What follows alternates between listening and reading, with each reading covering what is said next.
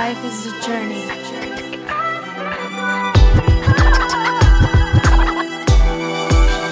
Here we go. Welcome to another episode of How to Work in Film and TV, a podcast that attempts to explain and help you actually find a job working in the entertainment industry. Let's get started. I'm your host, Ashley Bearden.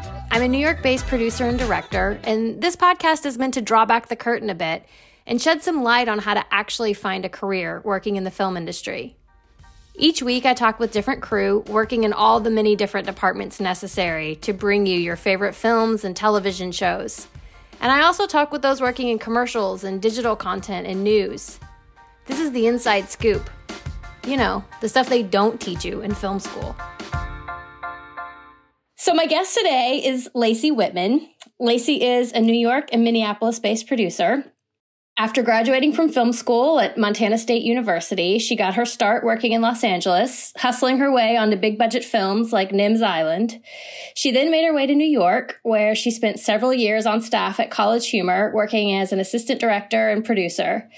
She's gone on to produce countless digital series, live fashion events, and commercials, working with big brands like Vogue, MTV, Toyota, and so many more. Her real passion lies, though, in her work with nonprofits around the world, working on conservation projects and elephant advocacy. Lacy has one of the biggest hearts I know working in the business, and also one of the most varied careers I know about. So, hi! Hi! Wow, that's such a generous and thoughtful introduction. Thank you so much. Well, you're such a generous and thoughtful person. I hope I got it all right. Did I get all that right? Yeah. The only thing I'll just call out is at College Humor, I was primarily their post-producer. Oh, okay. Well, see, this is the varied career that I mentioned before that I would like for us to talk about.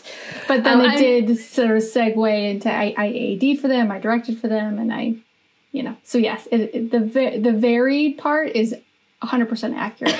I love it. Well, let's just start out. Can you just tell us how you got started? How did you get into the entertainment business? Yeah. So as a kid, I always wanted to be an actor. My goal was to be on People magazine, the cover, of course. And then I took some acting classes as like a kid and then as a teenager. And I realized I'm actually a terrible actor. I'm terrible. We did an audition class and I realized I would not cast myself. Like I was so bad. This is in Minneapolis, right? Where you grew up? This is in Minneapolis. Okay. Yeah.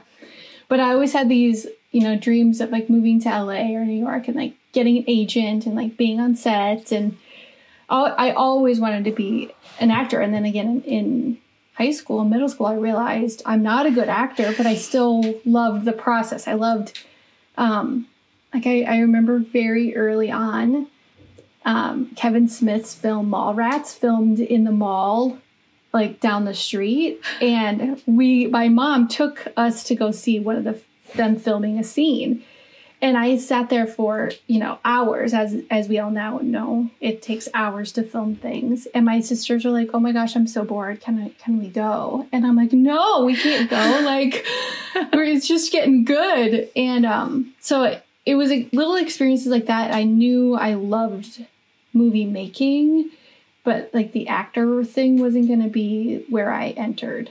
So I started to get involved in like my media production classes in high school, and I became more on the directing and technical and producing side. And that was sort of my in, and I really, really enjoyed it.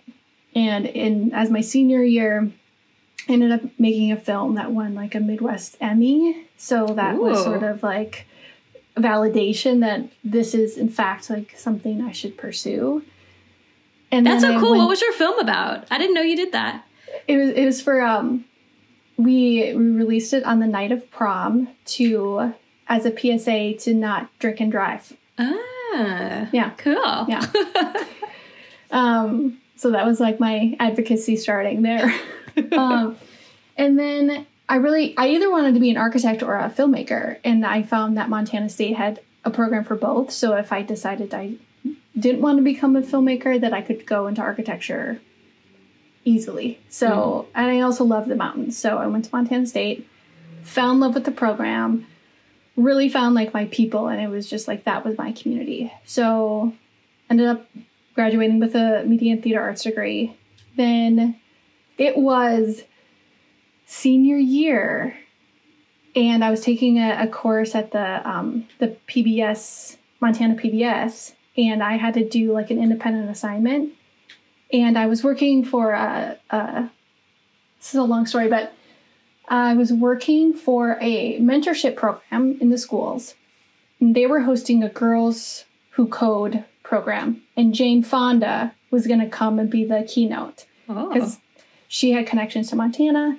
And so I made that my PBS project that we were going to document, and I was going to get an interview with Jane Fonda. I was like, I was going to do it. I was like, I have an in. We're going to make this happen. Well, Jane did not necessarily want to be interviewed. She wanted the focus to be on the girls. So the only way she agreed to do an interview is if some of the other girls were a part of the interview. And so I did get my interview with Jane Fonda. That's so cool. And it was like, she was very quiet. She kind of sat back, but I got to ask her like one question, and she did answer my one question on camera.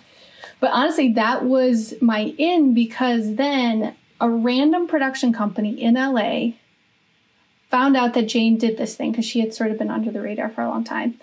They were doing a documentary about her and it was like eating disorders, and she had publicly come out that she had suffered from bulimia. So they wanted content from Jane and reached out to me. And this was like an LA production company, and I got ballsy enough to be like, okay, well, I have the content, but I'm coming to LA for the summer, and do you guys offer internships? Because one of my best friend, she really wanted to work at the Matt Damon, Ben Affleck company, so she got an internship there, and she's like, come with me to LA, and I was like, I don't have any work. And then this opportunity fell in my lap, and they're like, yeah, we'll take you on as an intern. Oh my God. So I ended up interning at this very small production company called Blue Cactus Pictures, and Jane Fonda was my in. Oh my God, that is such a cool story. I did not know, and now knowing you though, that sounds just like you. I believe it 100%. I just got like super bold, and I had nothing to lose, so it was. So I spent my summer. Yeah, that's how so many of us have gotten our jobs, right? Totally. And so I spent my summer in LA between my junior and senior year of college, and we lived it up. My friend Mary and I, we just like had this LA life, and suddenly I was production coordinating on a feature that Blue Cactus was producing. Their AD fell through, and they were filming in Tulsa, Oklahoma. And because I had been part of the project the whole time, they said, hey, can you AD? Now, I didn't know. In film school, they don't teach you what an AD is at all. So I remember saying yes, and they're like, we'll teach you how to do it. I was like, okay, awesome. Like, if it's like production coordinating, I'm like, sure. It's paperwork, and you call vendors to make sure they show up on time. And they flew me to Tulsa, and I remember ordering a book on Amazon. And the book was How to Be a First AD. And the book arrived to my hotel. And that was like, I had a book. And then I ended up befriending the sound guy who would whisper, like, okay, say this. Oh my God. Were you making the schedule for the show too? Like, how do you just go? Yeah. How do you be a first AD without ever coming up on set? I mean, it was a lot of help from the production team. And they just kind of helped me. I mean, it was a very low budget indie film. The producers did a lot of like the boarding of it. But every day we had meetings about like how the day would go. And I was really, I knew the whole team, and it was a small crew from LA and then a local crew from Tulsa. And again, the sound guy would just whisper what to say. And then the first day, all I was told, right, is like, don't go over 12 hours. You cannot go over 12 hours. And it was like time was up, but we were in the middle of this scene. And so after that take, I was like, no, we're done. We're done. And John, the director, was like, what? He's like, can we at least get a few more takes? I was like, no, we can't. We can't go over 12 hours. We can't. And so the producers had a little heart-to-heart with me, and they're like, we know we told you that you can't go over 12 hours. but if John's in the middle of a scene, we can let him finish. Okay. So anyway, that's my very long-winded story of how I got in the industry. I fell into AD and production through that way.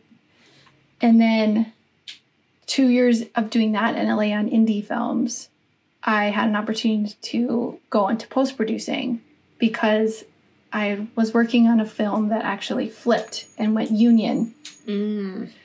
And I was a production coordinator at the time. And I didn't want to join the union. And there was a whole bunch of other issues with the film. And my roommate, who was my APOC at the time, we were miserable. Like, it was just a really dysfunctional film. And I remember saying to Dave, like, if it flips, that's our opportunity to be out. Like, we'll walk. And it flipped. And so we had to turn in all our paperwork, and we just, like, walked off set. Yeah. It was like 3 days in the production, and we thought we would never work again. It was one of those things. We were driving back thinking, we've just burned every bridge. Like, we will never work in this town again.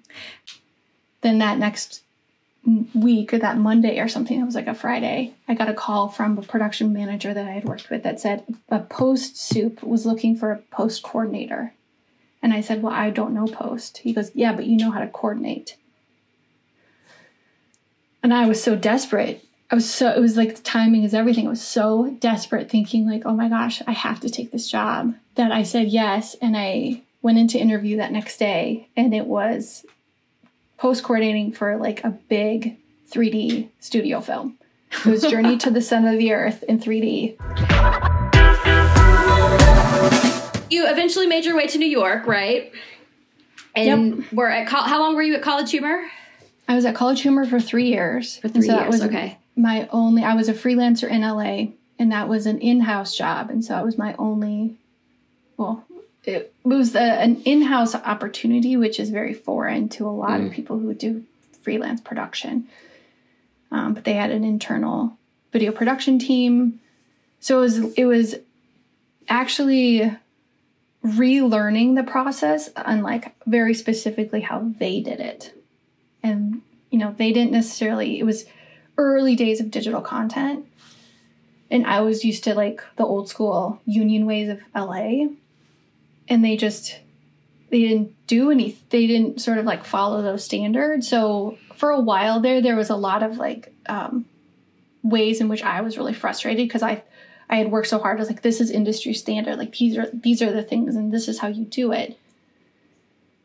But I will say that being flexible and open and realizing it was a whole new world, and like digital content and short form content it operates differently, was so refreshing, and actually has helped me like break out of those very stereotypical one lane, this is how you do it molds of like the LA scripted television world.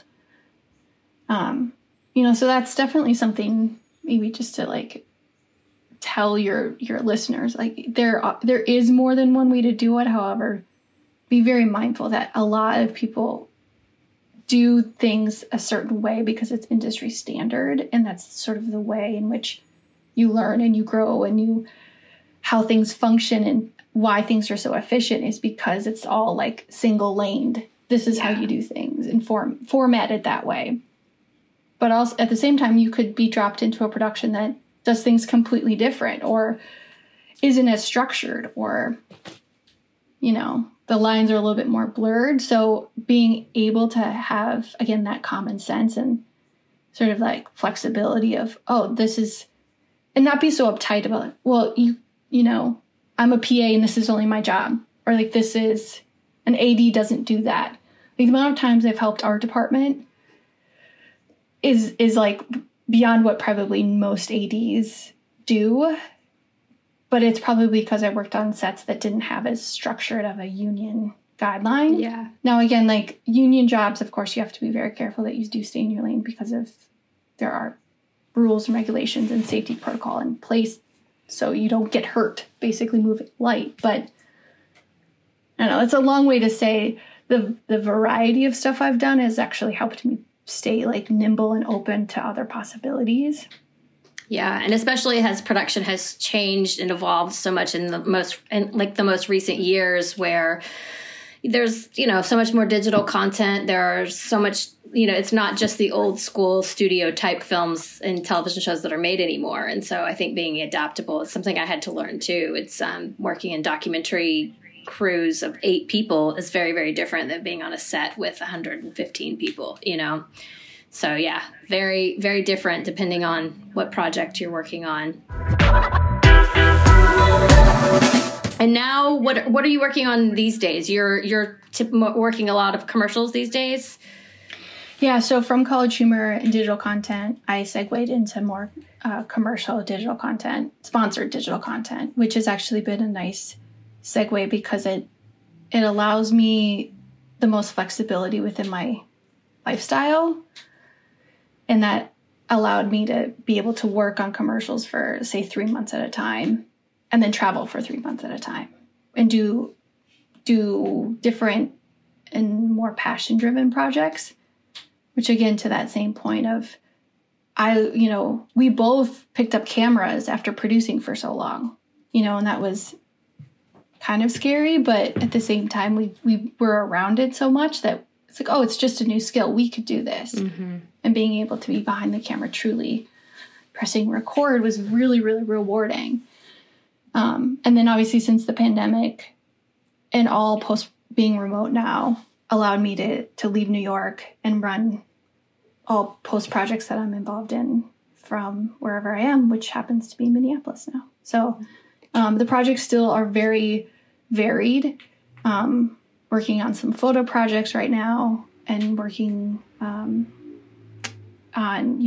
developing some independent projects. So again, the work continues to be fluid, and you're just still taking all of those same common sense production skills and project management skills to whatever job that comes up. Yeah. And once you've been kind of doing it for a long time, you're obviously able to let things become a lot more varied too. And I think you and I both have sort of transitioned to working in projects that were a little bit more short form so that we could do a lot of personal projects that we wanted to do as well. And also just, the reality that commercials, while sometimes they aren't as glamorous as a film, they pay better. And so sometimes it's nice to, you can work a shorter amount of time and make the same amount of money. And then it gives you flexibility in real life, which is nice too. And I will say, I remember being in LA and sticking my nose up on commercial work, thinking I would never do it. It was so beneath me. I would only work on movies. And that evolved and changed. And I think it had to do with lifestyle. Yeah. And quality of life. Yeah.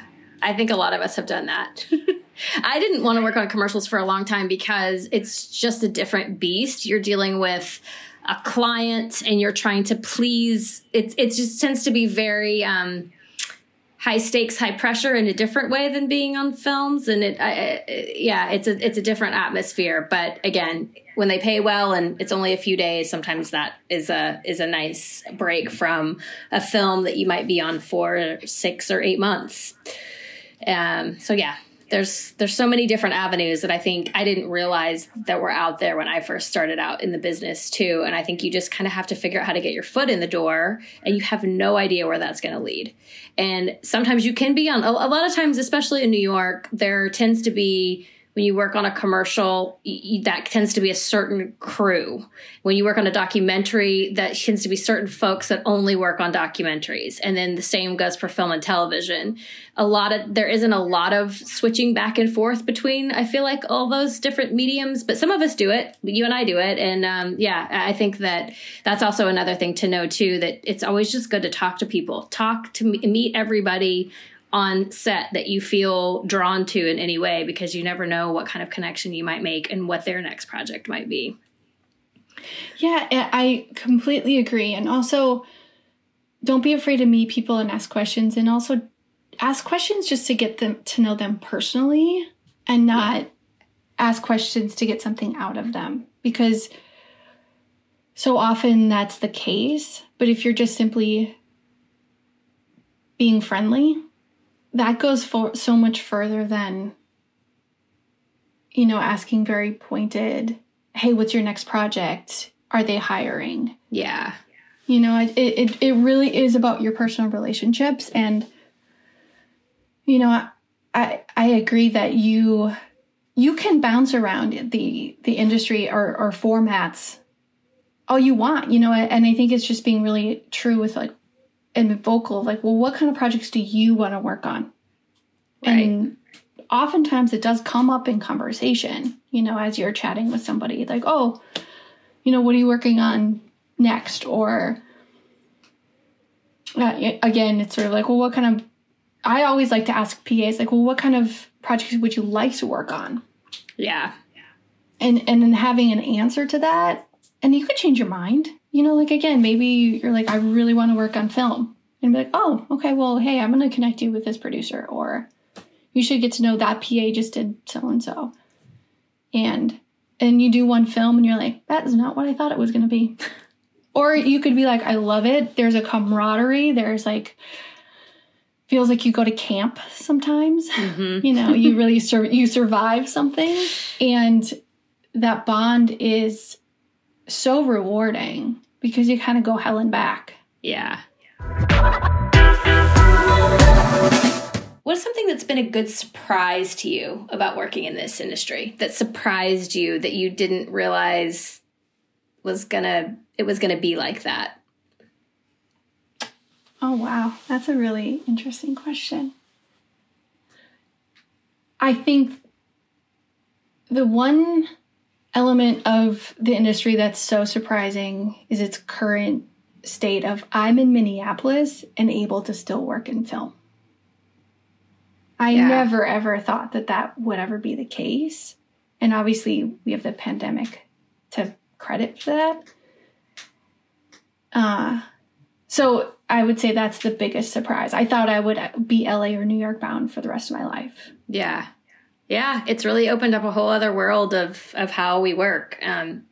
Even I've seen a couple of postings recently for jobs of feature films that are willing to have certain positions be remote. And that just is unheard of in the past.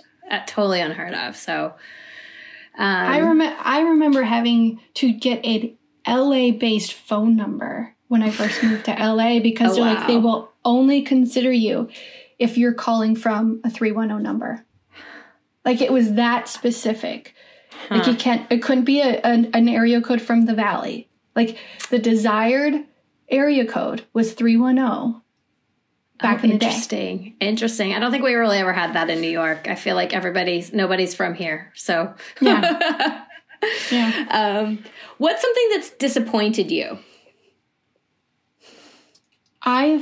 One thing working in this industry that has been disappointing is there's a bit of a lack of fairness. I always feel as though I'm working, not always, oftentimes, there are people in positions that I start to question how they got there. Mm. And how their lack of experience is really evident. And they're a department head, or they're the director, or they're a producer, or they're a high level job that I can see through their inexperience.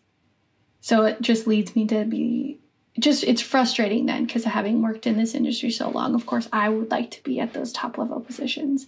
And sometimes I am, but they're much smaller projects. So I do think the frustrating and disappointing part is there's still either, if it's nepotism, or there's the connection that you have with people does matter, and it can outweigh your work ethic or outweigh your skill level. Yeah, definitely experienced that on many, many projects as well. And that was one of the things I remember being very adamant about when I first started in LA, is that I never wanted to be at a position of be a director who didn't know what the other positions below me did. Like, I never wanted to be that person who was making decisions or requests or demands and didn't understand the ramifications of that decision. Whether it's like changing a wardrobe or recasting a role or changing a location. Like, I just never wanted to be in that position where someone, I mean, it's probably because you didn't want to look like an idiot, but I didn't want to look like an idiot. Yeah. And so I was like, I'm going to work in every department. And I think I did. Like, I was a grip for a day. I was never an electrician. I worked locations. I worked wardrobe. I did not work makeup. But I remember wanting to get a sense of what every production role and department did. Okay, last question. If you would had to retire, you're retiring tomorrow, what would it be your all-time career high? Best thing that made it all worth it? Working with the elephants, for sure, was the pivotal of my career. And it's funny because it's already happened, so hopefully I'll get to continue to do cool stuff. But I was so free in that time period. And what were you doing? Tell other people that might not know what you were doing. So I basically gave up my apartment and all my commitments in New York. And I just said that my job was to go film elephants in Africa. And that was going to be my job. And how I got there was I partnered with nonprofits and conservation organizations that were doing projects on the ground in Africa.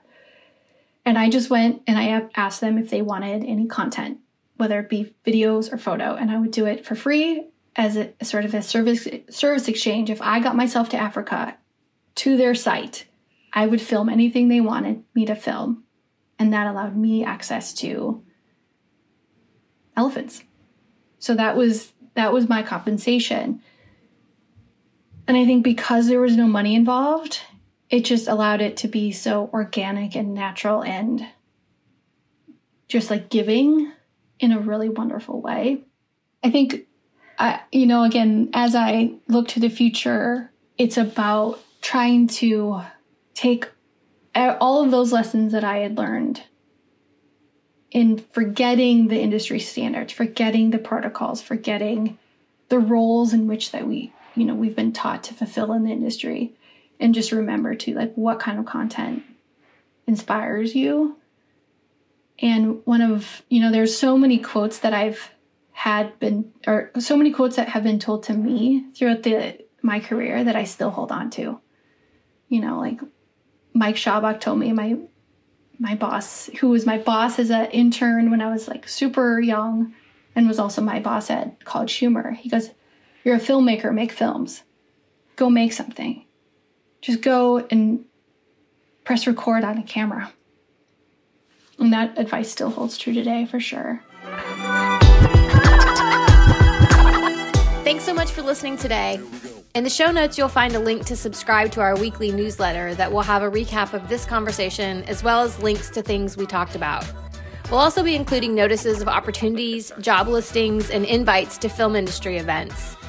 And if you haven't already, please follow How to Work in Film and TV on your favorite podcast app. If you found this episode interesting or helpful, or if you know someone looking to get into the entertainment industry, would you please share it, maybe by text or on social media? This podcast is a true labor of love, and the whole point is to make this information accessible to everyone. So your help in spreading the word is greatly appreciated. I'm your host, Ashley Bearden. Talk to you next week.